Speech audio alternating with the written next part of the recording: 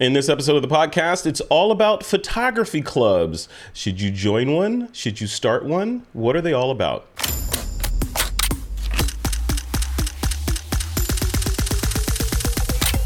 This is TWIP.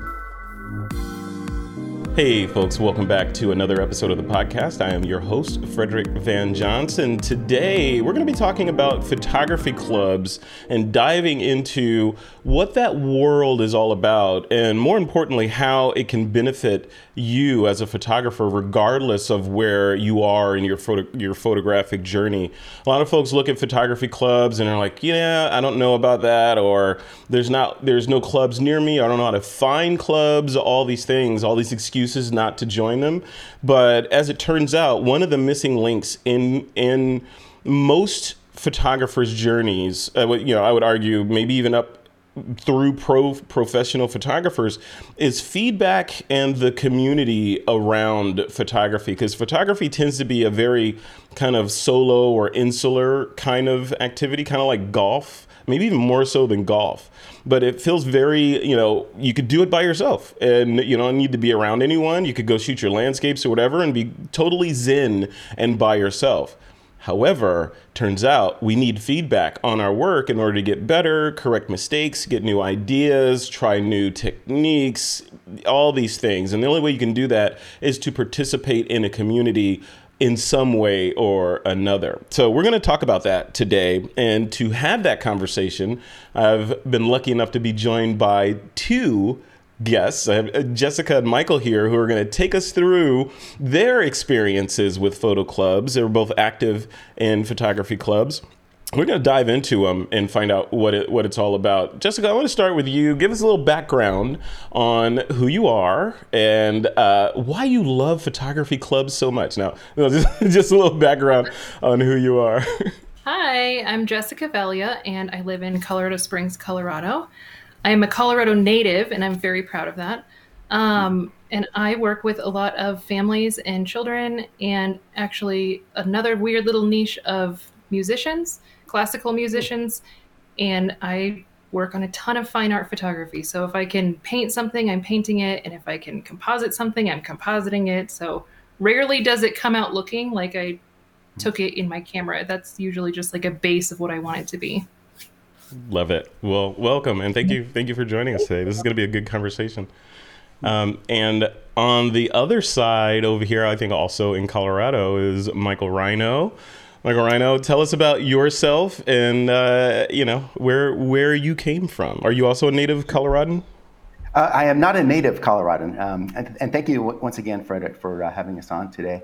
I'm actually was in Southern California before I moved to Colorado, but I consider myself a Colorado native almost, in that more than half my life has been in Colorado, I should say. So it's right about 30 years now. And as far as photography, I don't know if I have a real specialty. I do plenty of different genres of photography. What got me into photography was landscape and nature and wildlife. But over the last couple of years, I've also taken an interest in actually photographing people. And actually, would have never thought I would have done this without having joined clubs and so forth. But now I have photographed a few weddings recently, doing family portraits and that sort of thing. So I'm really enjoying just continuing to learn more and more about photography. I love it. And that's why we're here today, right? Is to talk about that feedback loop. Like you said, you likely would not have experienced the joy of shooting weddings had it not been for the photography club. Let's take it from there, Michael. So when we use the phrase photography club, what is that? Because it sounds, when I know what a photography club is, but when I say it, it sounds dated. Like a club? Like like the Mickey Mouse Club? Like what is this club thing? Like explain the whole concept of the photography club to us. Sure, and to me it means a lot of different things in that. I think of it as different organizations, and they all are unique. I belong to, I'll say probably 5 or 6 of them. Some of those are the in-person style, I'll say. I'm currently the president of Professional Photographers of Colorado, formerly the past president of Lone Tree Photography Club. So those clubs are, we have in person, we have hybrid meetings, We have conventions, conferences, and so forth and that. So a lot of in-person, but also a lot of, say virtual meetings and that we do with those. And then the other types of clubs that I'll say, other organizations and that, are the communities. One of those being This Week in Photo, TWIP, the one that you operate. And so I see that as being a really fun group and so forth and that, again, learning from that. And then there's a couple of other ones in that. There's Nicole Young has one, Nicole Z, Photo Focus. I belong to that one and do some articles for them. So, to your point, I think of, clubs as being, in my opinion, really good opportunities to learn from other photographers. And then subsequently, once you do the learning, you also have the opportunities to teach and educate others on some of the things that you've learned across the way. So to me, I think of these clubs, as you say, as, to me, just really good opportunities to, learn from others and then help others along the way. Yeah. Jessica, do you agree with that? Is it more of kind of a collaborative thing, or, is it a reason to get out of the house and get from behind the camera? Or like, what is your best reason for them? Man, there's so many reasons. So I joined, I've done them all. So I've done the whole spectrum. And I think for moms, especially, there's clubs centered around being a mom tog. I don't know if you guys have heard that phrase. Where you're a mom and you're a photographer and you're just trying to make some extra money. And I started there, and I've been in clubs where it's very much a popularity contest of who's maybe not really, really good at what they do, but they are the most popular person there, and they're the ones leading the club. And then I've been in other ones where it's very much a community based on learning and teaching and growing, whether that's in business or in photography. I mean, some of these clubs that I've been a part of and still am a part of, they're my second family. I love these people so much. Yeah. And I hear that a lot. That's how the community that Michael mentioned, the TWIP community, is very much like that, or a group of people that just kind of, like when we meet, we very rarely, interestingly, dive deeply into photography. It's more about, I think photography is the common thread that binds us all together, but it's all the other things that have happened over the past couple of years that we tend to kind of talk about and commiserate in some ways around. So let's start from the beginning of the photography club journey for someone. If someone's listening to this podcast and they're like, yeah, okay, I get it. That sounds interesting so far, but I live in the middle of nowhere, or I'm busy, or whatever, whatever the excuses they may come up with, mostly valid, I'm guessing. But what would be their first steps to finding a club that they can kind of gel with? Is it like dating? You kind of go and visit a bunch of clubs and find out which one you like and then go join the club? Or do you pick one and just make it work? Or do you start one? Like, what's the best way to get going in this? Jessica, I'm curious what your thoughts are on that first. I would say it's like dating. You probably need to try all the things. I've been parts of clubs where I did not feel like these were my people. This was not my vibe. I couldn't continue justifying spending time away from my family to go, because it's still time away from your family, whether you're looking for something like that, because sometimes just getting out of the house is the reason. But then you find communities, and that's going to be different for everybody. That's why it's important to try some of these where it's like, these are my people. I have found my people and I love these people, for whatever the reason might be. It could just be personalities, and it could be that you're learning so many things. And so I think it is very much like dating, and what are you trying to get from the experience as well? If it's just purely social, then some clubs are going to be better than others. And if it's deep into education, then again, there's going to be clubs that give more education than others. So I do think it's very much like dating. I like that analogy a lot, actually. But you guys actually at TWIP had a topic that came across my email, and then I wasn't able to join, about aliens, and I can't remember. Aliens was in there, but you might. Aliens? It said something about aliens and Bigfoot, or I don't remember. I'd have to go back and look at my email. It was something, and I'm like, these are my people. Yeah, you got to join us. Sorry, you never know what's going to come up on those mixer meetings and that, and aliens certainly comes up at times, and that's what makes it's been coming up a lot lately. Lately, aliens have been making an appearance on our little group there. Yeah, it's good. They're welcome, aliens. You are welcome, as long as you are nice aliens. So how define a nice alien. And Michael, continuing on that, so if someone is, they're interested in kind of moving and exploring this path, the whole dating metaphor, makes sense. Yeah, I want to try all these groups out, then find one that resonates with me. What are the different kinds of groups that the adventurer can expect to experience? Is it like a meetup group, or are they photo walk based? Are they more tutorial based, where you go and you sit down and someone presents or lectures for the duration of the meeting? Like what can people expect?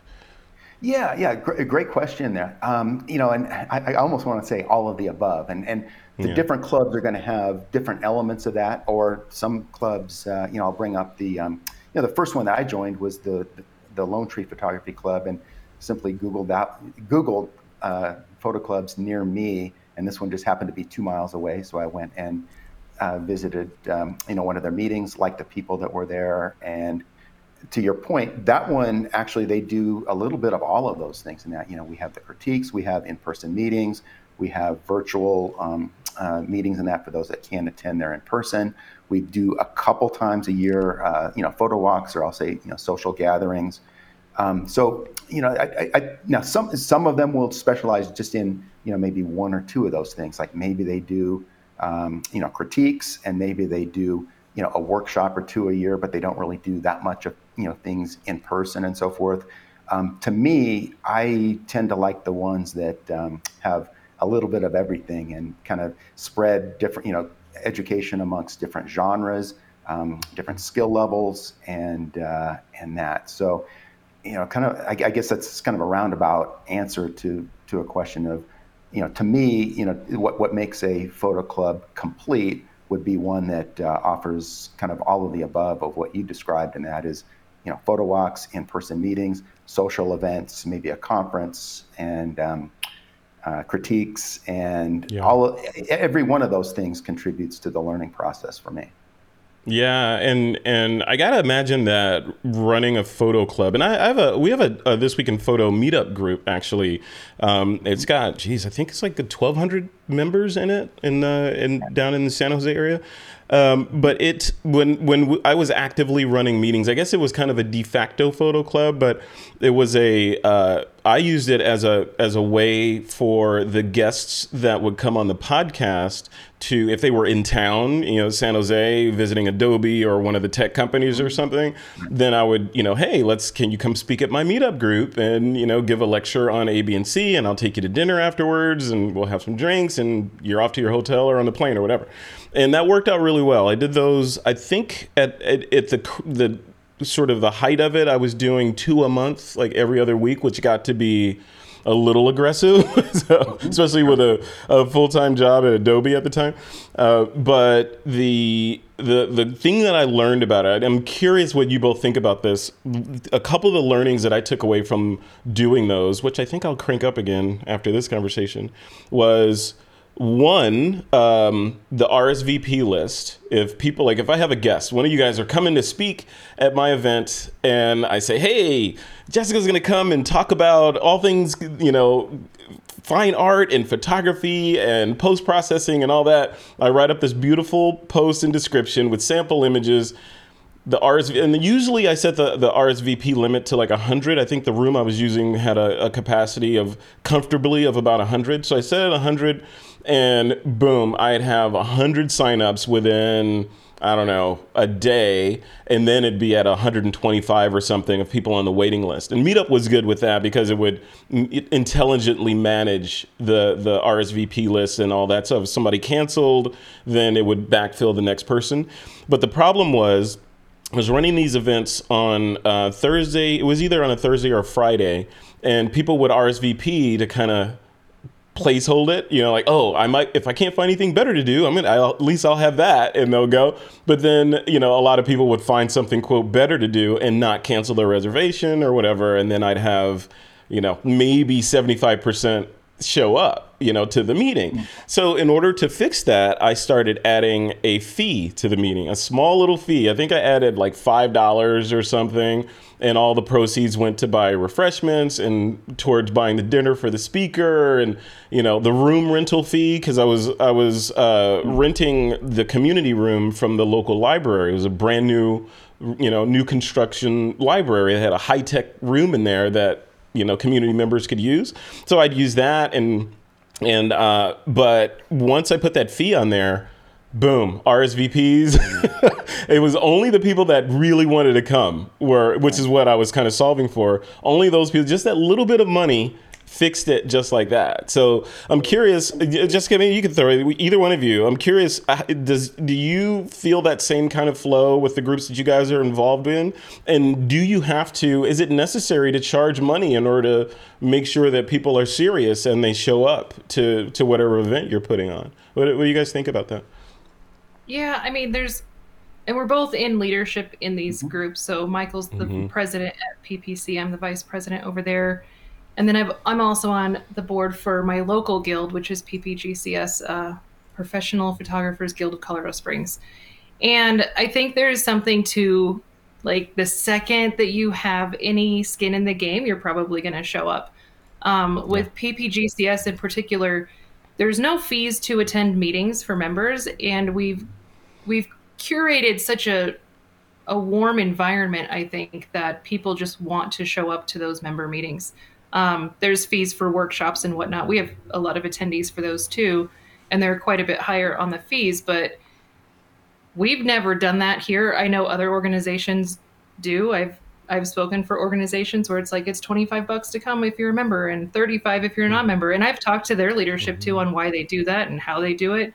I don't know if it's necessary in a case like yours where you have 120 people that want to show up to a meeting. Yeah, I would say that's probably absolutely necessary. Some of these groups are quite a bit smaller, and so it doesn't feel like we need to do that at this point. I do think, like, the second you have a barrier to entry, though, like, that can become problematic too.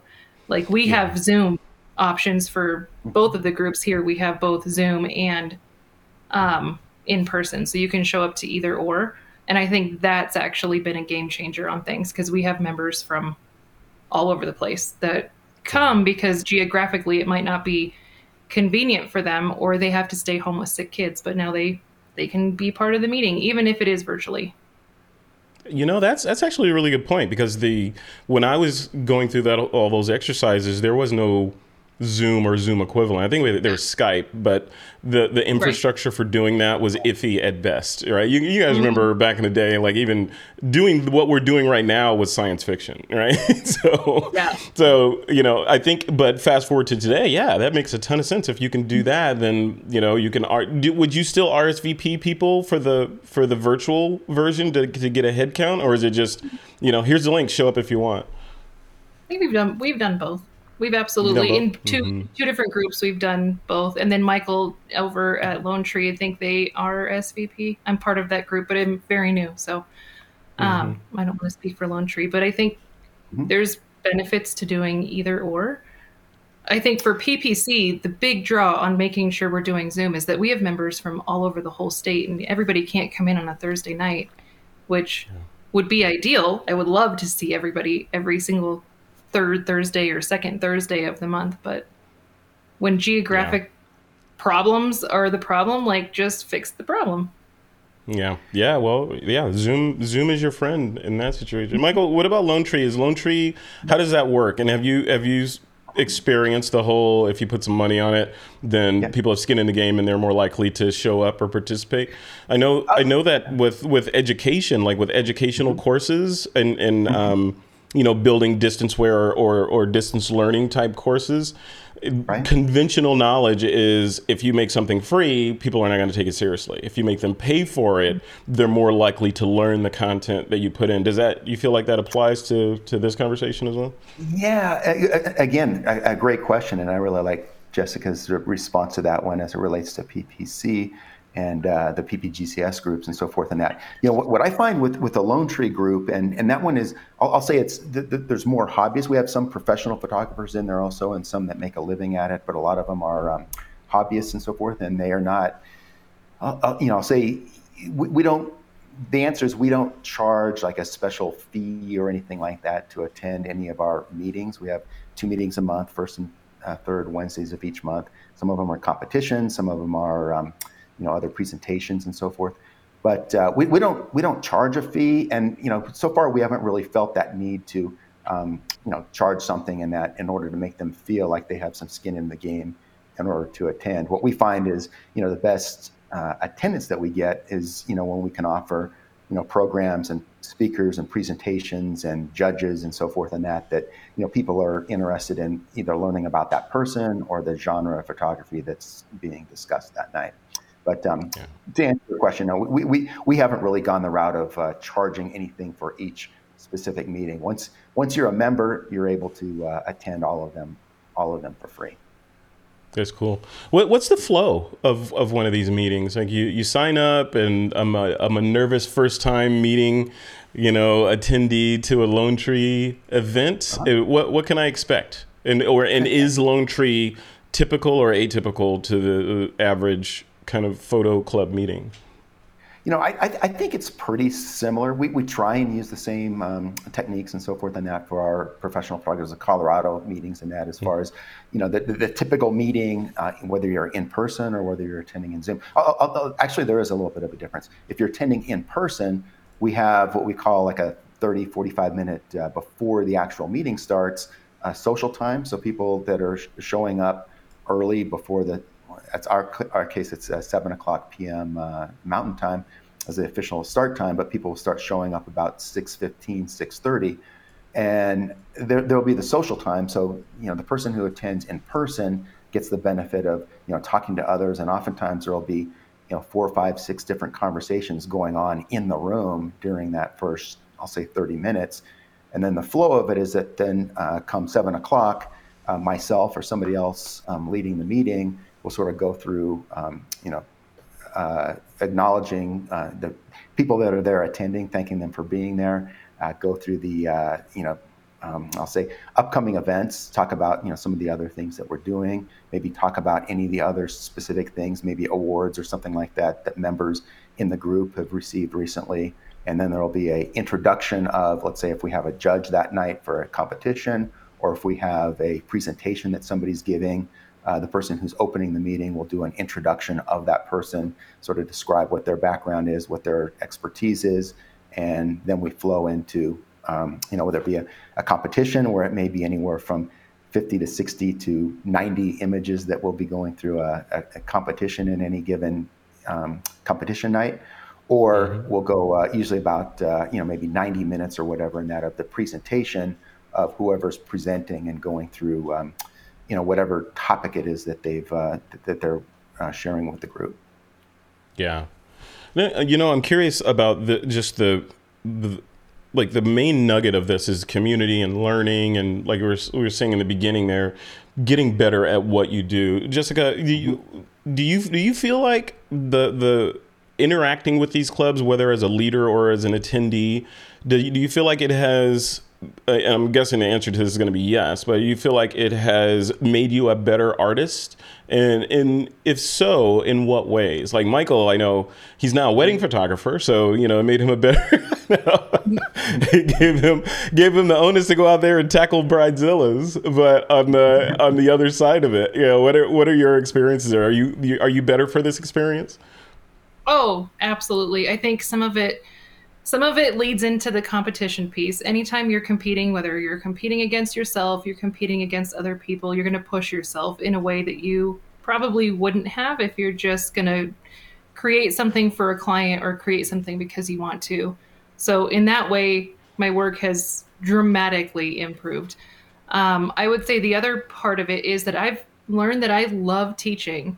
I legitimately just love when students' eyes light up. And so the best way to learn something is to teach it. And I've learned so much in my own teaching that I think that's probably, for me, the most important part of what I've gained in being part of these clubs. You mean learn so much in terms of, as the old adage of, if you want to learn something really well, teach it? Is it that kind of? Yeah, absolutely. Yeah, and there were degrees, right? Some of these organizations, like PPA, is a broad organization, and there's degrees that you can earn through PPA. And to me, I was just like, oh, I want to be that old person that has all these things on their lanyard, right? Like, it feels all very important, and I want to do that. And goals. I did it to get the things. And then I realized it's not to get the things, it's to be a better artist. And it was making me such a better artist very quickly. It was very fast. My skill set improved within a year, like beyond what I could have done by myself. And I'm pretty stubborn, and I like to just learn things by myself. So yeah. In what way, though? Like, what was specifically? Like, or I'm sure it's a bunch, but like one way that you felt like you grew as a photographer over that year dramatically.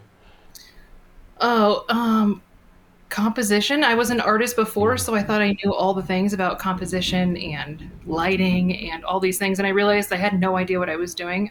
Because I'm stubborn and I like to teach myself stuff, I realized that I cannot teach this stuff to myself. I need other people and I need other opinions. Some of these people that I've learned from are fantastic landscape photographers, actually, that I've learned so much about composition and color balance and lighting that I would have never gotten watching YouTube videos or reading books, which is what I was doing before, was watching YouTube, which is good in a lot of ways. And there's a ton of free education, but like you said earlier, if it's free, you might not take it as seriously. And when I started, even these small investments in myself, it was still an investment. I wasn't successfully running my business the way that I should have at that point. And so I was like scraping by, like every due that I had to pay or every workshop that I had to take, like I had to work for it in the beginning. So it was important to me. And I think that was part of what made me work harder. Yeah. And it really proves to yourself, because you're working harder and putting all this effort in, that's not free, right? Time is money. So that's expensive. Even if you're not laying out a bunch of cash, just your mind, even thinking about stuff a lot is expensive because you're using that horsepower. You only think about one thing at a time. If you're thinking about that, you're spending your time thinking about that stuff. Yeah. Michael Rano, what about you? Like, are there any tangible ways that you can point to that your involvement in these clubs and organizations have made you a better artist? Oh yeah, definitely. That's an easy one to answer with a real solid yes. It just kind of bringing into the Lone Tree Club, the Professional Photographers of Colorado, PPGCS, This Week in Photo, amongst the others, and so forth. I'll just bring up a couple of examples, and that is, like I mentioned, when I first got into it, it was just a matter of enhancing when I go out and I do a lot of things outdoors, hiking, fly fishing, and so forth. And that got the camera, wanted to kind of learn how to take better pictures whenever I'm out in those environments. But had I not been involved with some of these other organizations, I would have never got comfortable with I'll say photographing people. And in fact, it was one of Jessica's workshops with the PPC group down in Colorado Springs on family portraiture that I went there not really thinking that was going to be an avenue that I was going to go, but in attending her workshop, and then she went through all of the the education part of it there in the room, and then we actually went out and did some hands-on photographing of families that she had come in. All of a sudden, I realized, what, maybe I can do that. Maybe that is something that I might become interested in. And over the last couple of years, have done exactly that. As far as weddings, it was a couple of your TWIP episodes and being involved with again Troy Miller, who one of the very active members over there in that group, a wedding photographer, and as he's talking about weddings and so forth and that. It's like I would have never thought that I would go do that, and all of a sudden I was approached by a couple friends. Hey, can you photograph my wedding? Just pretend that we're a couple of elk out there or whatever on the scene, and just photograph away. And I did that, and then somebody else who attended that one liked what I provided and said, hey, we're getting married also. Would you mind doing ours? So now I've got a handful of those weddings under my belt. And had I not ever become involved with some of these groups, I would have never thought that I would be photographing people weddings and migrating into that, and in addition to the nature photography that I do. And the last point I would bring too is also I'll give credit to Troy with I don't know that I would have ever really taken a dive into infrared photography.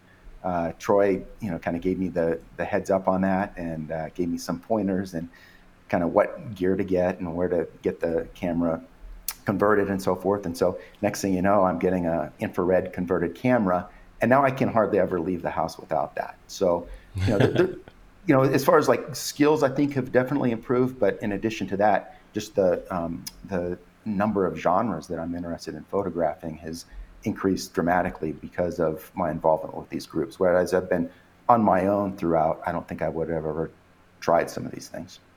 Yeah, and that's the thing, right? I mean, because we I think as creators, regardless of the stuff that you create, like I was saying at the beginning, it's easy to become just kind of in your own cocoon, and this is the way I do it. This is my process, and yours is great, but this is the way I do it over here. But to be exposed to the other ways or other genres or other techniques or just the electricity of other personalities and their feedback on your work is kind of a feedback loop that's like, oh, yeah, okay, I want to go out and try that thing. Or maybe I'll do this differently next time. Or, hey, Jessica did this crazy shot. I want to incorporate that bit of it into what I'm doing. I wonder if I can do that, right? And then do it and be able to get some feedback from Jessica. And yeah, you did that great, but next time try to do this a little bit differently. You might see better results. So yeah, that's where you could look at photography, like Jessica, you were saying, you could look at it as, I can learn all I need to know on YouTube or Lynda or Kelby or wherever, and,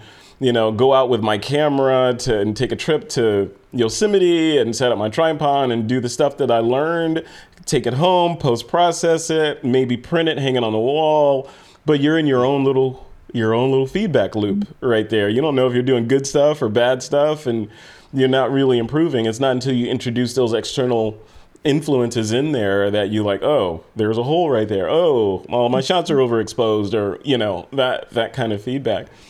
With that, I'm curious, like with people, their appetites have been whetted for this kind of feedback and group activity. Where do they start? Like where if I want to find one in my local area, what do I do? Get on Google Photo Club in this area, or go to a camera store and ask them? Like what are your recommendations? Yeah, all of those are great. I think for me, I knew what PPA was, and so it was pretty easy to just go on their website and find where the local PPA affiliates were in my area, which was PPC and PPGCS. So that was pretty easy, but it's not really where I started, because I just thought, I didn't even know what PPA was. I thought it was insurance, and that is part of it, but that's what I thought the whole thing was. And so I was shocked to find out that it's this whole community that comes together a couple times a year for various events.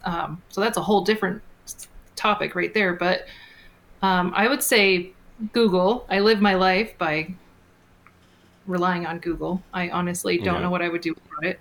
So that's probably a good place to start. I've heard so many good things. I'm not local to quite Lone Tree area, but I've heard so many good things about the club that I actually joined that one recently too. Just to broaden my horizons. I think there's a whole wide world of photography out there, and there's so many communities within that it's pretty easy to find at least somebody that's near you, even if it's an hour drive. Like I'm going to drive up tonight to Lone Tree. It's about an hour from my house. So it's not impossible to find. And I think Google is probably the best place to start. Yeah. Michael, you agree with that? Start on Google, do a search? Yeah, completely. And the other thing that I would say too is, do a Google search, see what photography communities or clubs and so forth and that are, within your, area or whatever in that. And then most of them have something on, a website, or they have some kind of social media presence and so forth. So then go through and take a look at that and see if, the programs that they have, maybe, what, their workshops that they've had, workshops that they have coming up. Do they offer image critiques? Do they have image competitions? Go to their website first and take a look and see what see what they have to offer. And most of them, I know, the couple groups that we're talking about here, PPC, Lone Tree Photo Club, the Guild, the PPGCS that Jessica mentioned down in Colorado Springs, all of them, and I think this probably goes across the board, and for those of you that live in other states and so forth, and that if you take a look at some of those, my guess is that similar to what we do, we'll offer you can attend a meeting or two in person or virtually online for free. And again, there you're going to get a good sense of who the people are, what the programs are, how that flow works at a meeting, and from there determine whether that's a good fit for you. Love it. Okay, then the next step from that would be if I want to start one, right? I want to be the they. Like, how do I start a group? And do you recommend it, right? If someone, maybe they're in an area, they know there's a significant number of people that are interested in photography, but there's no organization around, should they just spin one up? And if they do, how do they do that? Like, what's you just say, hey, everybody, let's go meet over here at this coffee shop and then grow it from there? Or do you do something more formal or do it virtually?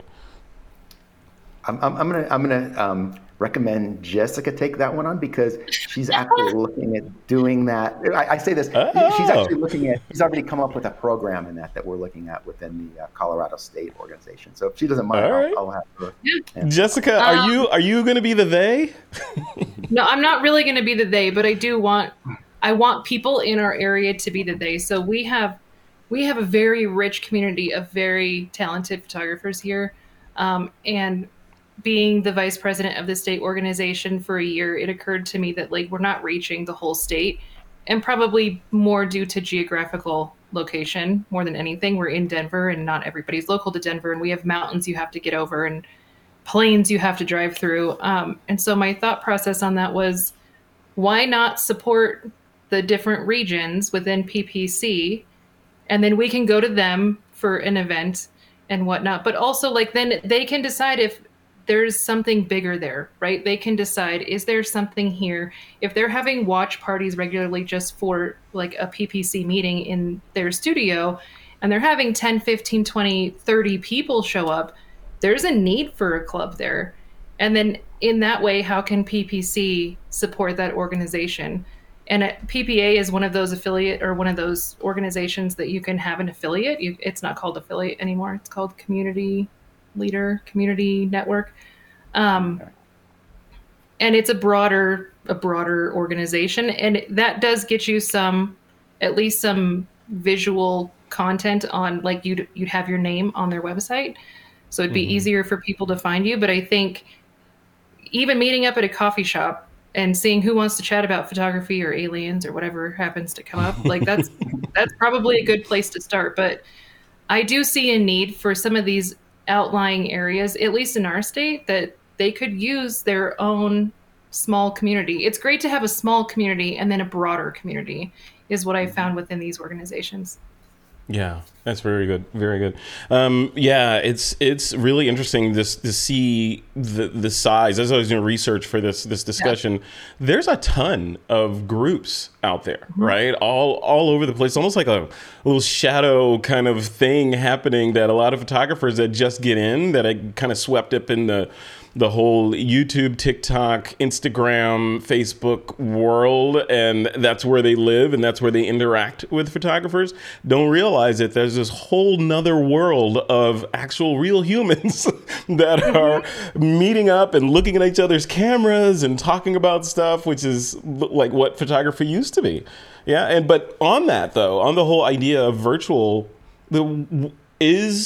is virtual, I think I know the answer to this in my head, but is the idea of having a virtual meeting the next evolution of these groups because you can be global in nature? Or is it better to have smaller groups that are local where you can shake hands with people and break bread and and do all the things, and then maybe have a small component like Lone Tree, or I think Lone Tree was one you mentioned that has the dial-in component as well, where people can pop in and be a fly on the wall through Zoom. Is it either or? Is one better than the other? Or is a hybrid the best way? What's the best modality for these kind of meetings? I'll throw it to you, Michael. What do you think? What's the best? The best way.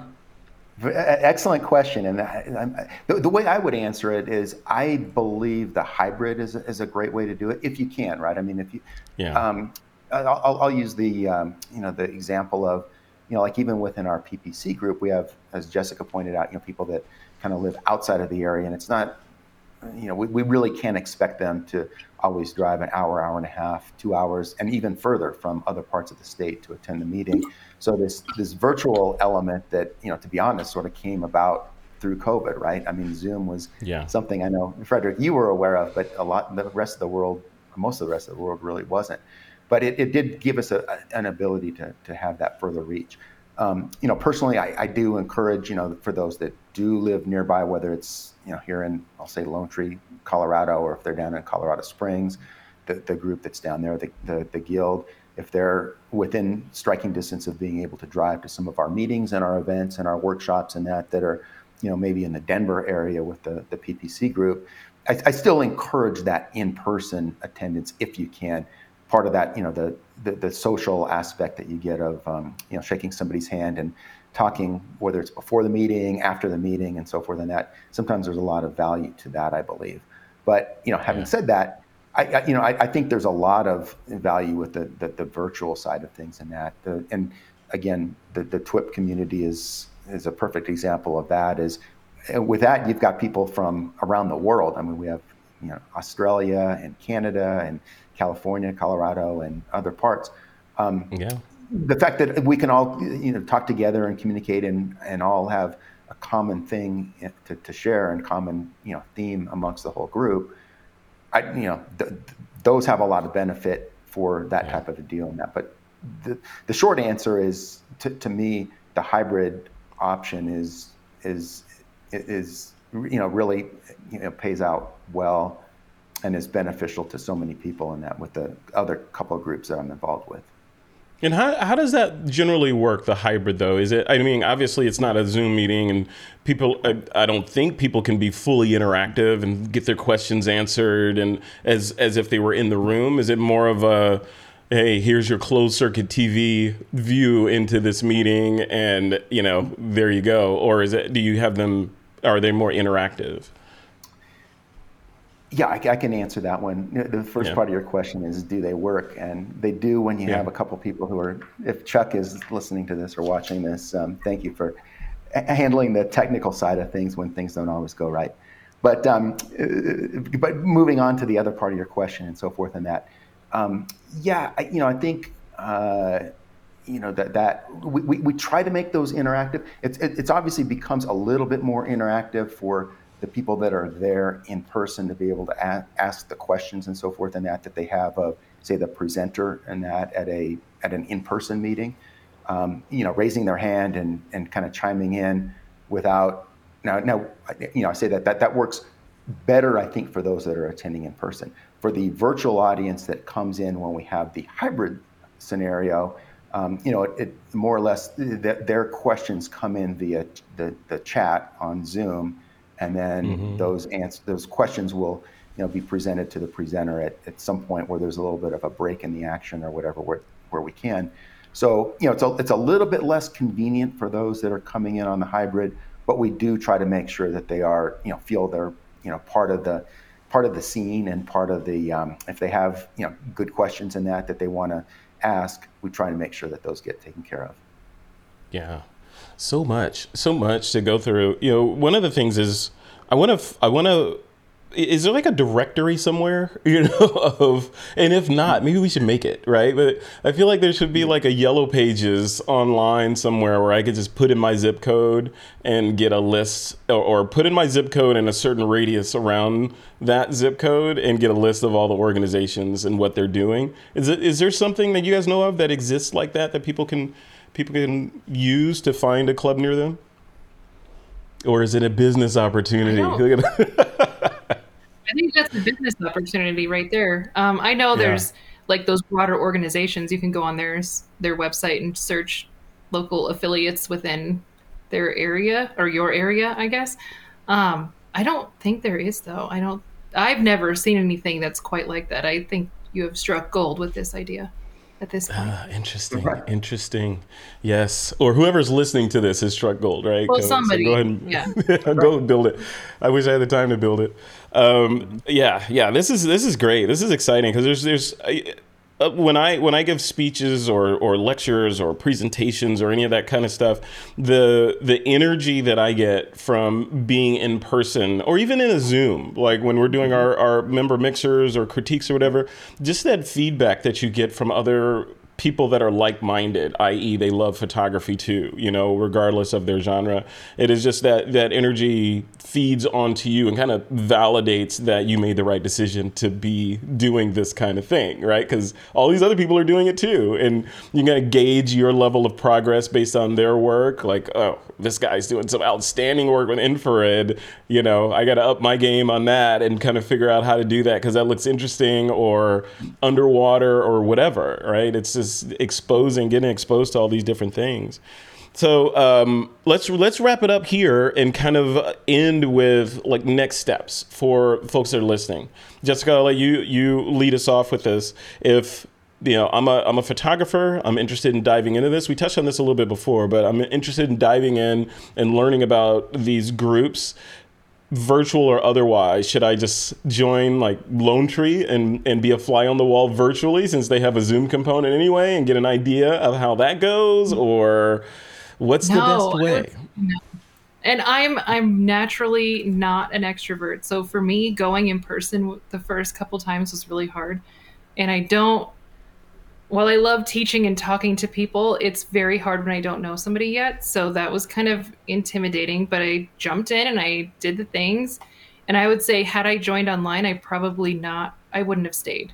It wouldn't have been as interesting to me, that social aspect to it when you're by yourself all the time. And I am one of those photographers that for 15 years, I just worked by myself or have kids on my lap or had my clients, but for the most part, I was editing for hours a day by myself. So that in-person aspect to me is very important if you can make it happen. And if you can't, then find a way to do it if you can. But I would say definitely do not start on Zoom. I would see if they have trials. Most of these organizations have 1 or 2 times that you can come hang out and see if it's right for you and see what it's all about before jumping in with dues and committing money and all that. Yeah. And Michael, do you agree with that? Like to get started, seek out the in-person meeting versus virtual? I think there's some benefits to that. I'm much like Jessica just mentioned in that I'm more on the introverted side of things and so forth and that. So, but I still look back at the very first time that I just got a camera, looked up, like I say, Google, here's a club right down the street from me and that. So I walked in not knowing anybody there, but, really enjoyed, meeting the people. And that's the other thing I would say through all of this too, is that by putting yourself into that in-person environment, by going there and participating in the social side of it, now I'm, much more comfortable. I'd say that's one of the benefits of these clubs that you go to in person, and that is getting to know the people. And I'll say kind of help bring me out of my shell a little bit, maybe a little bit better at presenting and speaking and so forth, just happening by being at those. So I do agree with that. Although I would say that if you don't have a club that's nearby and you're interested in, again, just furthering your education in photography, or if you're just starting out and you want to know a good way to learn, the online communities can work very well. And even if they have a hybrid option, if it's not convenient to go to, but if joining via Zoom or whatever platform they use for their virtual programs, I would encourage doing that. But to Jessica's point, the more that you can do some of the in-person thing, I'll say like with PPC, we have our annual conference coming up in early November. What we have found is, even feedback from our members, and that is, they really enjoy the social aspect of some of those types of things, some of our in-person meetings, and that ends up becoming a big part of why they stay members, as opposed to just joining and being not very involved. So the more engagement that you can have with the organization that you select, the better, the more learning opportunities you're going to have, and in my mind, the better you're going to see more of the improvement there in your photography. Yeah, very good, very well said. Mm-hmm. All right, last question before we do closing. Where can people contact you stuff? the dark side of photography groups is, or any group, right, is going to be there's always a bad apple, or somebody who does stuff that they're not supposed to be doing in the meeting, or doesn't, whatever. However it manifests, there's always going to be at least one problem child in the mix. How do you deal with that? Like, Michael, I know you, like being the president, I'm sure you had to deal with situations like this, and you're very tactful. How do you deal with problem children when they infiltrate your group? It never happens. No, and not necessarily, not necessarily problem. With any organization, right? Whether we've experienced that with corporate America. I did too many years, 38 years of corporate banking, and in large organizations like that, corporations and so forth. Yeah, you occasionally you're going to have different people that are going to have different opinions or different ideas or different ways of doing things, maybe versus that. So. Like you said, what we try to do is make sure that we're looking at it from the standpoint of, what's in the best interest of our members, what's in the best interest of, we have boards of directors, we have committee chair people and so forth, and that chairpersons, and what we try and do is make sure that everything is runs as smoothly as it can. But to your point, yeah, you're occasionally going to have somebody has different ideas or different thoughts. And then it's a matter of, trying best to work through those and coming up with the best solution. Ultimately, what do we feel is the best solution for the organization? Yeah, well said. Jessica, you have anything to add to that? We all have kids, but you're a mom. Yeah. So how do you you should have the skills to deal with problem children, right?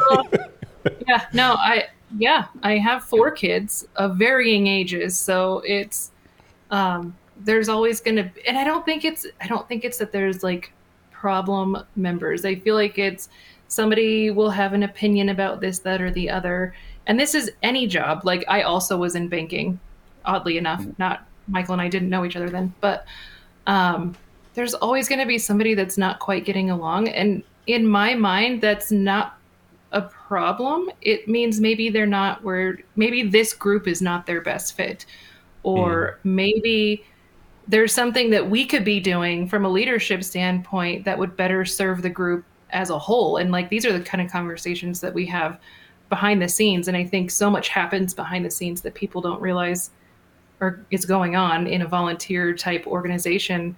But the focus is always like, what is best for the membership as a whole? And like, how can we support individuals as well? So sometimes it just comes down to like, how can we support that person? It's much like having kids. If a kid is having a tantrum, not that any of our members have had tantrums, but if a kid's having a tantrum, like sometimes that's literally because they're uncomfortable and they need something. And then how do you address that? Yeah. Jessica, what does the organizational structure look like for these types of organizations?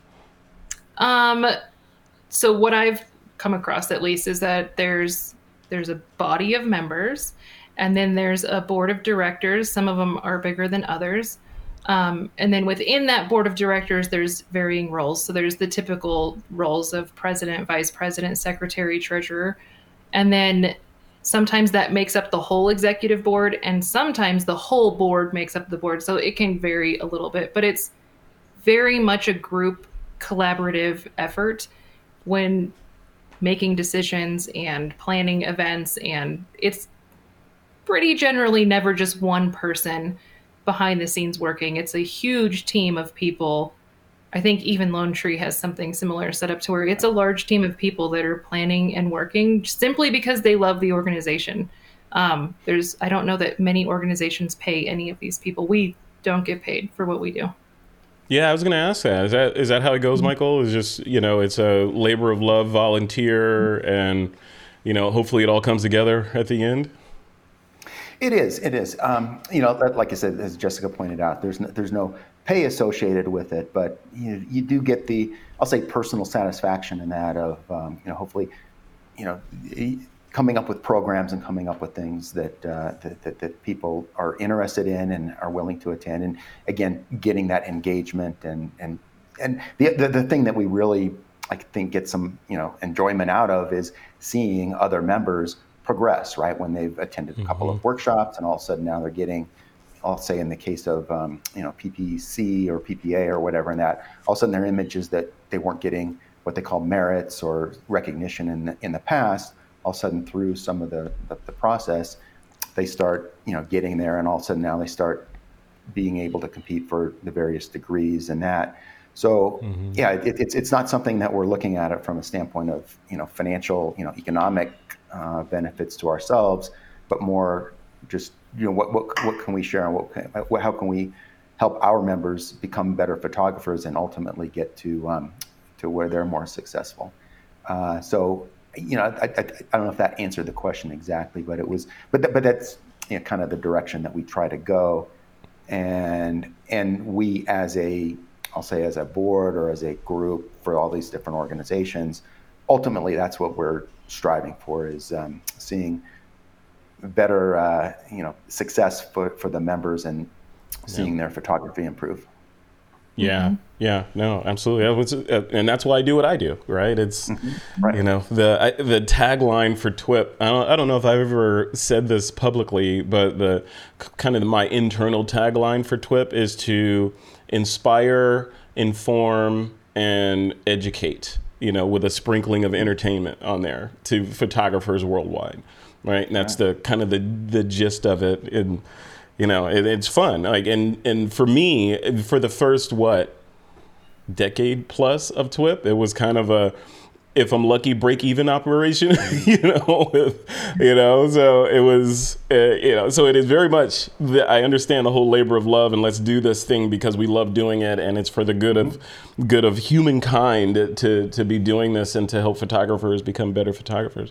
So yeah, this is exciting. I'm glad you guys took the time to have this conversation. I think it's important for photographers to at least get in their heads that this idea of interacting with other people around this topic of photography that we love it's so crucial, especially today. I mean, it arguably always has been, but I think today especially, because there's so much information flowing around, there's so much change in all creative industries, and the gear changes and the law changes and all these things. I remember a couple years ago, several years ago, there was all the conversation was around where you could shoot, right? It was around, I can't bring a tripod and put it over there, but I can put it over here. But if I get a monopod, I can use it, And those conversations have kind of boiled down a little bit, I think largely because you could take this and no one cares, right? Your iPhone, and no one cares. But yeah, it's I think these conversations and the tactile feel of being in the same room with someone cannot be understated. So let's leave it right there. Michael Rhino, tell us where people can find you, see some of your work, maybe check out the clubs that you're involved in. And I'll have all these links in the show notes for the episode. But, for folks that are sitting there right now, where do they go to connect? Sure.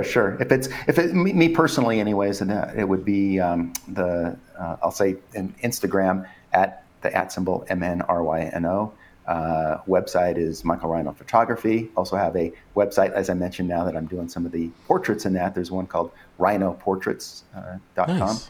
And I'm also out there on MN Rhino on Twitter, and on Facebook it would be Michael Rhino. I think just look that up. There's not a whole lot of Michael Rhinos, RYNO, out there in that. So you'll find me there. And then as far as some of the groups in that, Lone Tree Photo Club has its a link out there, lonetreephotoclub.com, I think it is, or something like that. But it's not too hard to find. And same thing with Professional Photographers of Colorado. We have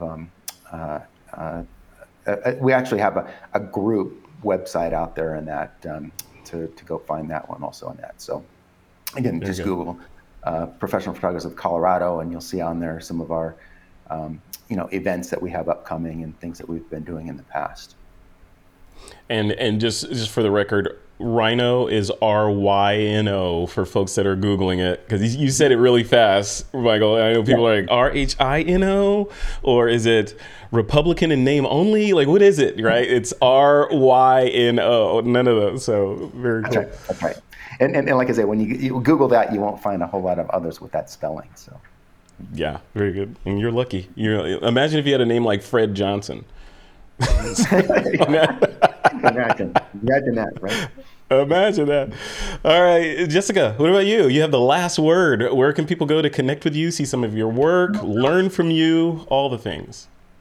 So mine is super easy because I'm the only Jessica Vallia, Vallia, ever. So I'm the only one. And my website's just jessicavallia.com to make it as easy as humanly possible. My last name, my maiden name is York. So I'm very happy that I've married into a name that's not common, because nice. Jessica York photography would not have been, there's probably 40 of them at least. So yeah. Jessica Vallia photography. I'm on Facebook and Instagram. Same. It's just Jessica Vallia photography. I tried to keep it as easy as humanly possible. And I think PPC's website is ppcolorado.com. I think it's pretty easy. And then PPGCS is literally ppgcs.com. Easy. And I'm highly active in both of those groups. I'm actually teaching at the conference that we have coming up. While I'm the chair of that event, also I got talked into, let's also be a speaker. So I'll be speaking at that one. Very good. So Jessica Vallia, so you are the only one like in existence? Mm-hmm. So you're an NFT. You realize that, right? You are the personification of an NFT. I don't understand NFTs, so. It just means that there's only one. You're the authenticated one. So there's all others are copies. You are the one that has a certificate that says I'm the original. So yes, you're the original. I wasn't born into it, but by marriage, I'm the only one, and that works out really well for my business. That's Except awesome. that no one knows really how cool. to say it, and that's where the struggle comes in. But of course, yeah, of course. Well, cool. Thank you to both of you for coming on. I appreciate you. This has been a great conversation. I feel like we should extend this conversation in kind of vertical directions when we speak again, and maybe dive into like just the setup of a group, or dive into how to present to a group. If there are photographers out there that want to kind of get into that circuit, how do they do it? Do they just call up a Michael Rhino and say, hey, I got this thing I want to talk about. Can I come speak at your group? And how does that work? So the mechanics, I think if you guys are up for it, we'll do a follow-up and talk about kind of the mechanics of running a group and all that stuff versus are they necessary? Sound good? Yeah, that would be great. Like you said, there's plenty of subtopics out of this one here. We covered a lot of things in general, but there's 3 or 4 of those things that could be their own episode in themselves. Absolutely. Yeah, we could totally dive in. Excellent. All right. Well, thank you both. Have a great rest of your day. Jessica, tonight, you're presenting tonight, right? Break a leg, I'll be my first time going too, so I don't know anybody. Well, I might know a few friendly faces, but I don't know everybody. Well, then after the event, you will know a bunch of people, and there you go, right? So, yeah. Very cool. All right, we'll leave it right there. Thank you, guys, and we'll see you, Michael. Hopefully, I'll see you on Friday. Maybe Jessica, if you come to our TWIP meeting. By this Friday, I'll try and join in. I'm going to be at a wedding up in the Aspen area this Friday night. But like I say, every Friday that I'm available, I try and make those. This Friday, unfortunately, is one that I can't make. I can't make it for the duration, but maybe I can weigh in and say hello for a couple minutes. You dial in from the wedding. That's it. Use your phone and just live stream the wedding. Be that guy. There you go. All right. We'll leave it right there. On Saturday, but they have a dinner on Friday night, so that's the deal. Oh yeah. No worries. Yep. Yeah. The mixer that we run is more of if you don't have anything better to do, you can come hang out with the other people that don't have anything better to do on Friday, and we commiserate and have fun. Yeah, on Friday. It's always on my list for. I try and make sure I schedule or work my schedule around being able to attend those. They're a lot of fun. Very cool. All right, we'll leave it right there. Thank you both, and we'll see you next time. Have a good rest of your day and a good rest of your week.